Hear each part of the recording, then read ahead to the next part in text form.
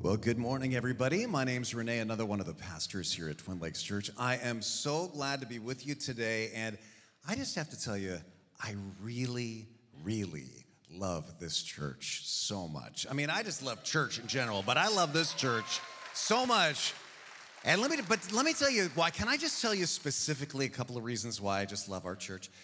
That song that we just sang, Be Still My Soul, that was such a beautiful song. And you know, that was written by two of our pastors, Trent and Elizabeth. They wrote that song, and it's such a privilege to be in a church where pastors are writing music and just expressing their joy of the Lord that way. I just love that song so much.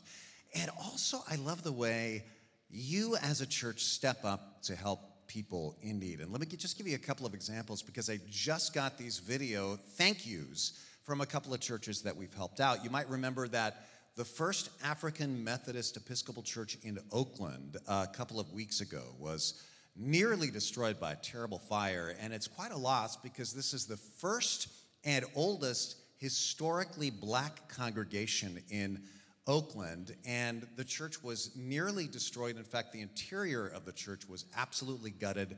The only thing that remains is the outside walls of the church, which they don't even know yet how strong they are. And so we reached out along with, of course, other churches in the Bay Area, and we just said, hey, listen, we want to help you out. And one of the things this came out of is pastors from a variety of different denominations now are meeting together just to support each other in prayer.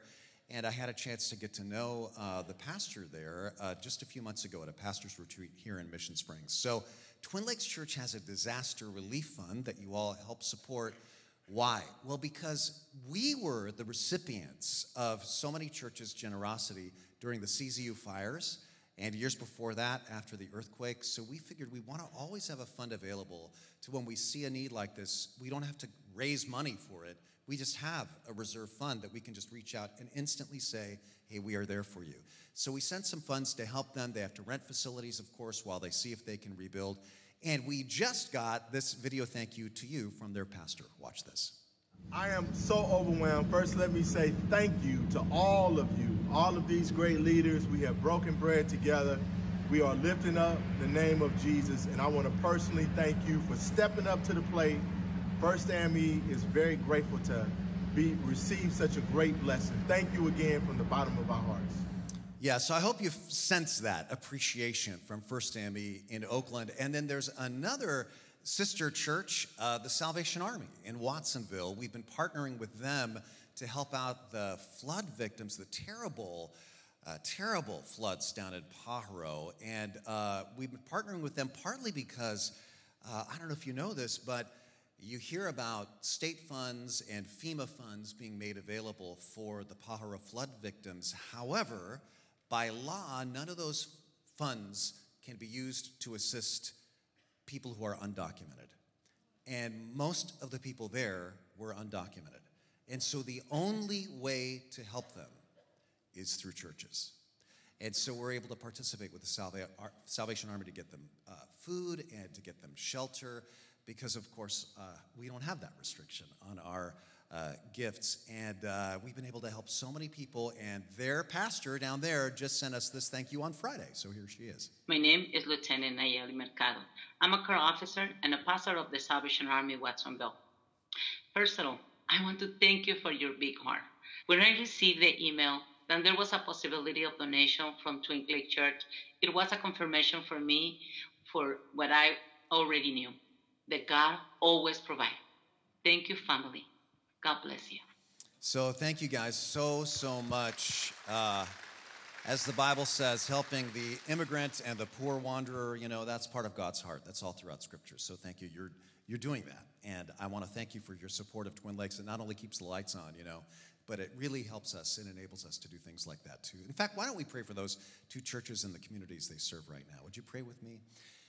Heavenly Father, we just want to lift up First AME Oakland and also Salvation Army Watsonville, two sister churches of ours. We received so much support from other Bay Area churches during the CZU fires, and it's such a privilege to be in a position now where we can help others who find themselves in need. And we want to not just be donors, we want to be participants, partners with these churches as they rebuild and help people rebuild their lives. And so, God, give them strength, give them discernment, give them wisdom. And I pray especially for these pastors that you would help them lead people spiritually and that your name would be glorified even through these disasters. I know that's going to happen because I've seen it happen over and over and over again, as the song says. And we pray these things in Jesus' name. Amen. Well, grab your message notes. Your True Self is the series that we are kicking off this weekend. And if you're joining us on the live stream, you can download those at tlc.org/notes. And let me start with this. One of the most important questions, one of the most human questions, one of the most common questions that people can ask is this: who am I? In a word, what is my identity? That's a question people ask across cultures. Now, these days, I'm worried that this very, very important question has sort of been almost minimized. Here's what I'm talking about. These days, we tend to tie our identity to politics, nationality, ethnicity, gender, sexual expression, religion, blue state, red state, ways to define our identity in terms that almost pull us apart rather than bringing us together. Why is that happening? Well, historians say in times of social upheaval like ours, the search for identity becomes more and more urgent and acute because we see society fracturing. And we see all these warring camps, and we tend to feel scared and disoriented, and we kind of want to know, well, which one do I belong to? Right? What is my tribe, my flag, my group? In fact, let me ask you, how do you complete this sentence? I am fill in the blank. I mean, you don't have to shout it out, but just kind of think of it. What's the first thing that tends to come to your mind? Maybe I am conservative. I am progressive. I am young, I am old, I'm a new parent, I'm retired, I am American, I am black, white, Hispanic, I am married, I am single, I'm a success, I'm a failure, I'm sad, I'm frustrated. All kinds of ways you can complete this sentence, but regardless of how you may fill in this blank at this moment in your life, and even as any of those things I mentioned may be completely true of you, did you know there is a source of identity that is deeper and more essential than any of those things I just mentioned? There's a source of identity that actually can bring us together instead of making us divide into smaller and smaller and smaller groups and pull us apart. See, there's an important question tied to the question, who am I? And it's this: who says? Culture, your family of origin, your friends, yourself. I mean, you hear a lot of voices these days say your identity is anything you say it is. Okay, but isn't there something even deeper, more eternal, more real, more permanent than just my own opinion or your opinion about me or even my own feelings or emotions? What I'm saying is, even though those other ways you identify yourself may be true, wouldn't you love to know that there is a source of identity that is not based in what others say about me or even what I say about me? There's a source of identity that's not based on my future accomplishments or my past failures, a source of identity that does not come from culture or politics or feelings or trends or circumstances or health. The point of this whole series is you can know my identity is what God says is true of me in Christ, and that never changes. And if you stick with us in this series, I truly believe that it could change your life emotionally, psychologically, spiritually, tangibly, as each week we see more of your true self. If you want kind of a relaxed, joyful confidence, if you want to go through life not worried about, wow, will my parents approve of this decision, or will my friends approve of this, or how careful do I have to be to gain people's approval, and I feel like I can never measure up. If you want a relaxed, joyful confidence, listen to what God says is true of you. Now, this all ties into a great book called Discover Your True Self by Chip Ingram. I really love this book, and in fact, Chip's going to be here next weekend to really dive into this book. Chip was a pastor for many years here at Santa Cruz Bible, and he runs a ministry called Living on the Edge now, and this is going to be really powerful. In fact, does anybody want a copy of this book? Let me just give this away right now. All right, Tamara, I see your hand, so here you go. Everybody envious of Tamara, put your hands together and pretend you're happy for her right this second. Good, good. Now, what I want you to know is that both this series and Chip's book are not just based on psychology. Not that there's anything wrong with that, seriously. I mean, I've very much benefited from that in my own life. But what we're doing in this series and this book is we're taking insights from psychology, but we're really rooting the book and the series in the first 2 chapters of the book of Ephesians in the Bible. So what I want to do is very quickly, like in 120 seconds, give you a super quick overview of that book of the Bible. Ephesians is divided into 3 sections, 6 chapters. The first 2 chapters, and you see this chart in your notes, the Apostle Paul, the author, talks about your true self, your identity in Christ. And that's what we're going to be covering in this whole 6-week series. The middle 3 chapters are about your true purpose, your mission from God. And when we're done with this first 6-week series, we're going to transition right into a 6-week series on those 3 chapters. Then the final chapter, chapter 6, is about your true battle.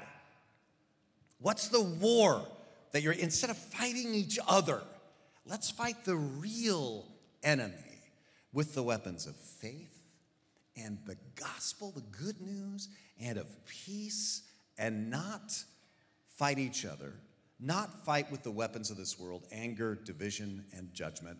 And we're also going to be doing a whole 6-week series on this. The 3 6-week series in a row, we're going to be covering the whole book of Ephesians. And in each section, in each series, we're going to have a special guest speaker. As I said, next weekend, Chip Ingram. And then the second series, Isaac Serrano, a great pastor and professor at Western Seminary. And then for the final section, one of our favorites, Herman Hamilton, is going to be here to kick that off. Does that sound good to you? I'm really looking forward to this. So, by the end of the summer, we will have gone through the whole book of Ephesians. And here's what I love about this. If you are new to kind of like all this Christianity stuff and you're like, you know what, the Bible, people tell me to pick up the Bible and read it. I do not have the slightest clue what that even means.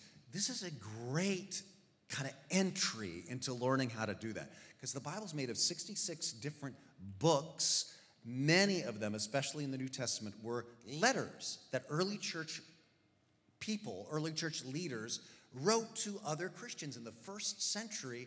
And so you'll learn as we go through the book of Ephesians, which was a letter to very early Christians, you'll learn kind of historically how to understand it, and how to understand it in a way that inspires you and helps you to inspire others. I am super excited about it. So I want to invite you all through this series, bring your Bible, because what's going to happen is you're going to find yourself wanting to circle words and write in the margin of your Bible. And if you need a Bible, we have some paperback Bibles available for you for free at the info desk in the lobby. And if you'd like to pay a little bit more at our cost, we have some study Bibles available that have like study notes that explain the historical background and the meaning of the words, so that we really, in the next 5 or 6 months, really learn how to dig into a book of the Bible. And when you learn these skills with this one example, you're going to find the whole Bible just opening up to you. It's going to be exciting. Well, let me explain to you what the whole book of Ephesians is about as we start this mini-series, Your True Self, based on those first 2 chapters. The book of Ephesians was a letter written to Christians in the city of Ephesus. Now today, even in ruins, Ephesus, which is a modern-day Turkey, is spectacular. 2,000 years ago, it was amazing. It was wealthy, it was influential, powerful. The Apostle Paul, one of the earliest leaders of the Christian church, he lived there for 2.5 years. And at first it went great, but eventually his teaching causes a riot in this very theater that still exists today, and he has to run for his life.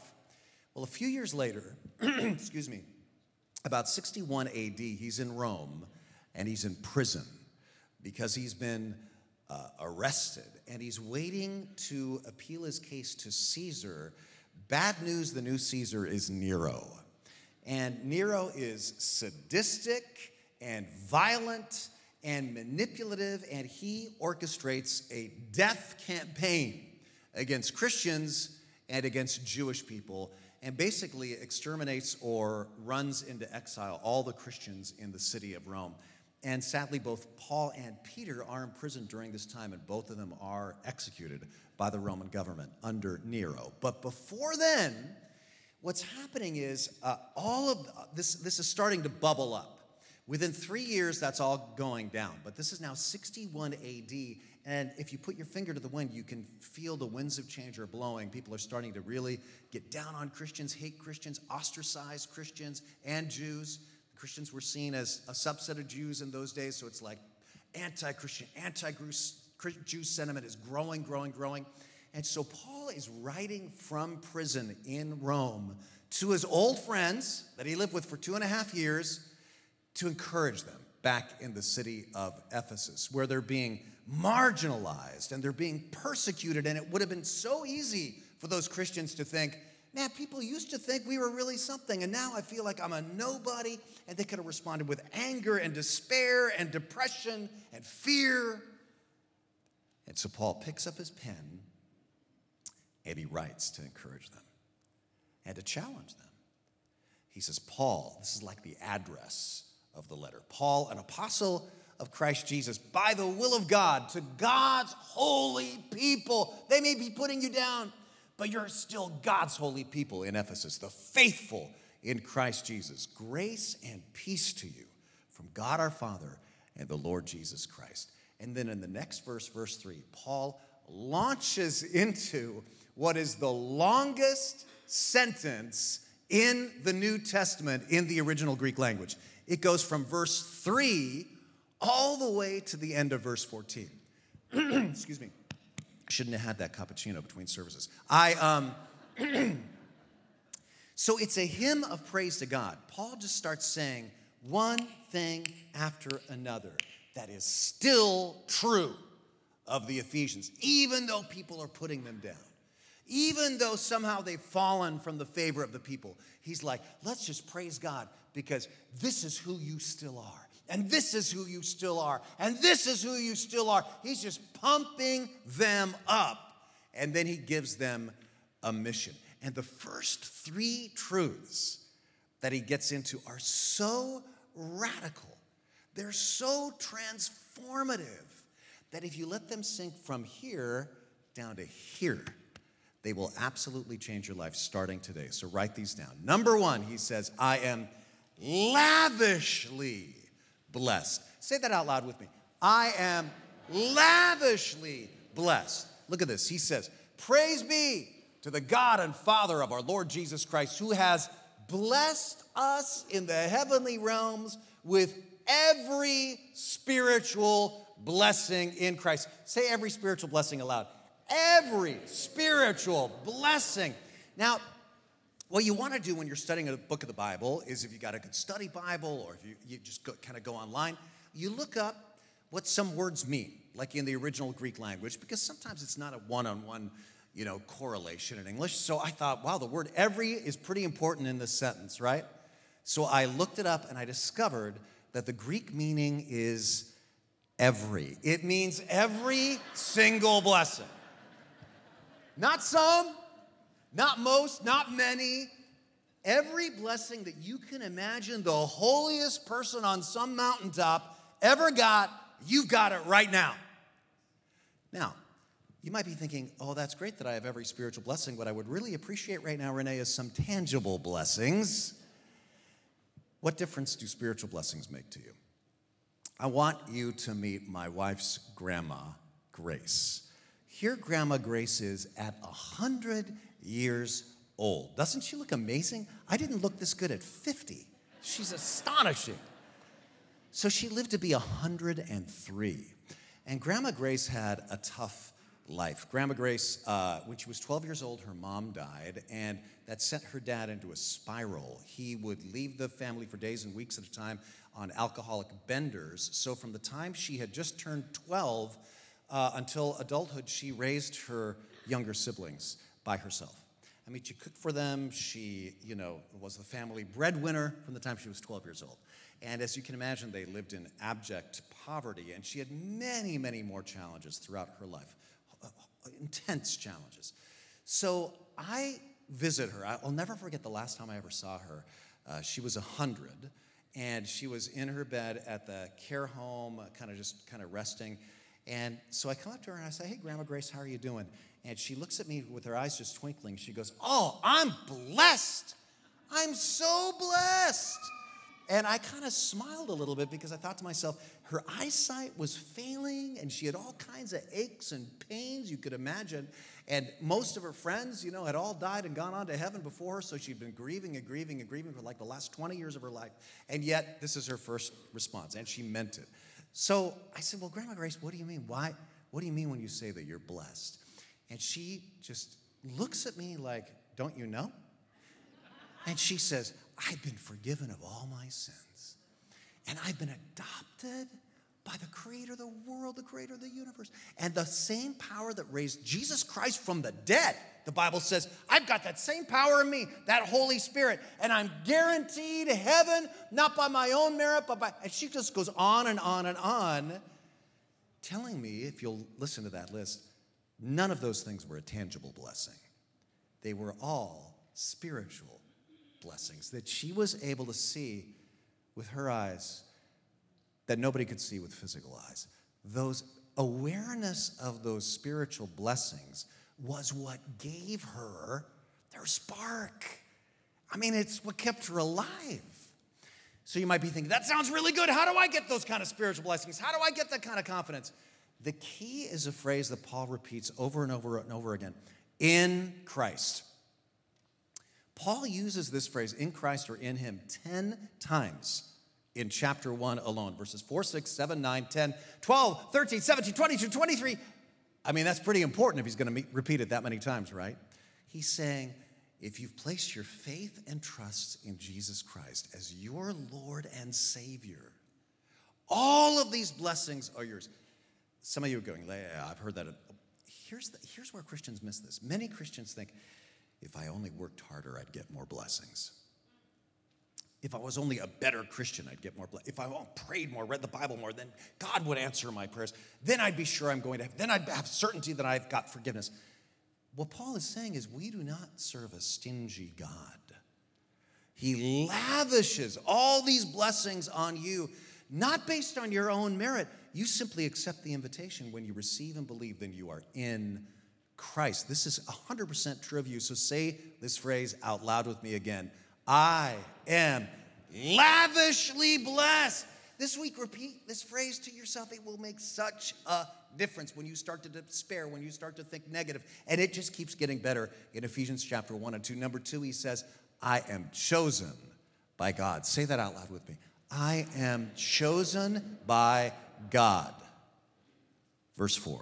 For he chose us in him before the creation of the world to be holy and blameless in his sight. Now, I looked up that word chose in the original Greek because I thought the whole rest of the sentence hinges on that. And I discovered that the Greek meaning is chose. He picked you. He decided, and he decided in our favor. I mean, this is a remarkable truth. He said, I choose you. I want you to be mine. And in case you think I'm tying too much meaning in one word, in the next verse, Paul doubles down on this. In love, he says, God predestined us to be adopted as his children. We're going to dig into that sentence in a minute. But this whole topic of choice, God's choice, predestination, has obviously been the source of endless debate. And I'm not going to go over the whole debate today, but I will say this. The Bible teaches God chose us. And the Bible also teaches we choose him. How do you resolve those two things? Yep, we have free will to choose God or not. Yep, God absolutely chooses us based not on any merit of our own. How do you resolve those? I haven't the slightest idea. In fact, if you look at the Bible writers themselves never seem to feel the need to resolve this at all. They seem delighted to live in the mystery, to live in this beautiful tension. And the big reason I don't want to get sidetracked into some debate about predestination versus free will here is that we would miss the whole point of this passage, which is to experience the joy and confidence that comes from knowing you are wanted by God. You are wanted by God not based on anything you've done, not based on anything you did to prove it or to earn it or to merit it. God picked you out of his will. You know, I used to hate PE at school, especially in elementary school. I was nearly 2 years younger than most of my classmates, and you know, the difference physically between an 8-year-old and a 10-year-old is absolutely huge. And I want to say it's even greater between boys and girls. The difference between the physical development of a 10-year-old girl and an 8-year-old boy, I mean, that's massive, right? So, boy or girl, I was inevitably picked the very last for every team. I don't think they do it this way anymore, but in my day, it was like they'd pick team captains, and the team captains would pick their teams. And I was always last. And if there was an odd number, like I was the odd man out, literally the two team captains would argue over who had to have me on their team. I'm not even joking. All the teams would be picked, and I'd be standing there staring at my feet. Well, maybe that's how you feel about life. Kind of like the world won't pick you because you're like not cool enough for them. And if you're really honest, you feel like you don't quite fit in with the church people either. They find you a little bit weird. And sometimes you suspect that even your family of origin wishes you were a little different. And so all the teams seem to be standing around you, picked, while you stand in the middle of the playground alone. Well, do you get this? God says, I want you. I choose you. I love you. I pick you. And if you really look at this whole sentence, it gets even better because watch this. It says he chose us in him before. Now, I looked up the word before because I thought it was important. It means before. Listen, before you could mess with it, before you could earn it, before you could tamper with it, before you could be disobedient, before you could be obedient, before you could be insensitive, before you could be calculating, before you could yield to temptation, before you could be swept away by your passions, before all of that, totally disregarding that, making all of that irrelevant. He chose you before, while you were yet sinning. And even before that, to be his very own. I mean, think about it. It just will give you goosebumps. And it gets better because it says he chose us in him before the creation of the world.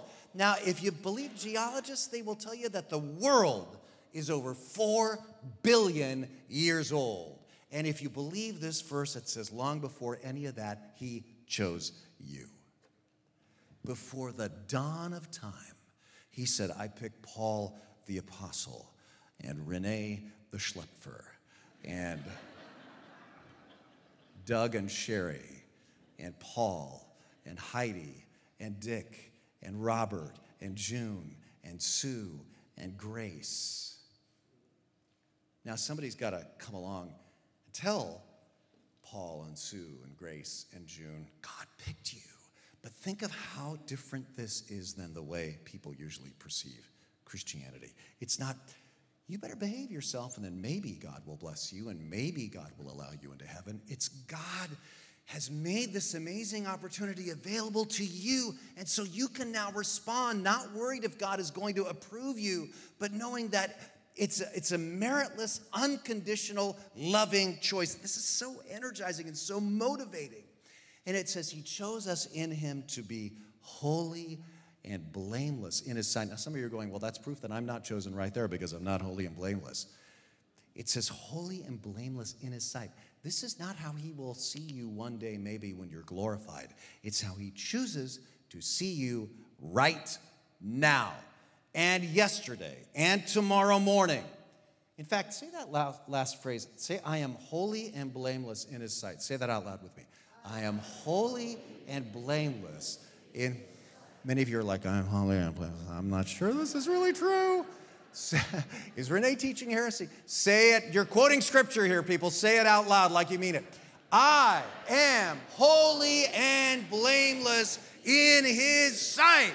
Unsure about that, right? Again, the key is in his sight. It's kind of like this.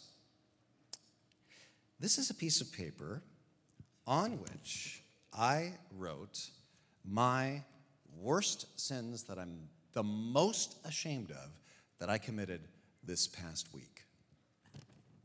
Not really, in case you're curious and you want to go up here and grab this. This is just a grocery list, but this is just an illustration. Some of you are like, I want to get up there after church and see what's on that list. All right, so look, here's this piece of paper with this writing on it. Here's my Bible. But I'm going to put that list in my Bible. Now, can you see that list anymore? Can you see the list of my sins? No, all you see, you don't even know it's there. All you see is the Word of God. The Bible teaches that when you simply receive Christ, this is how God sees you. You're covered with the righteousness of Jesus. You're cloaked in his holiness. And so the way he sees you, it's not based on what anybody says about you, what anybody thinks about you, what you think about yourself, even on whether you deserve to be seen this way or not. That's the whole point. You don't deserve it. None of us deserve it. But when you place your trust in Jesus as your Lord and Savior, these things are true of you. I am lavishly blessed. I'm chosen by God. And then third, I am God's beloved child. Say that out loud with me. I am God's beloved child. Look at verses 5 and 6.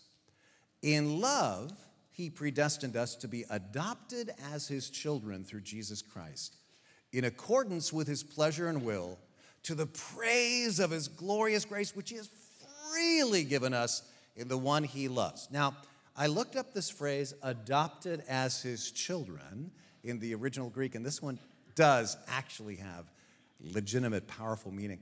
It's a legal, technical term referring to the rights of an adopted heir of somebody in Roman culture. Roman adoption was like this.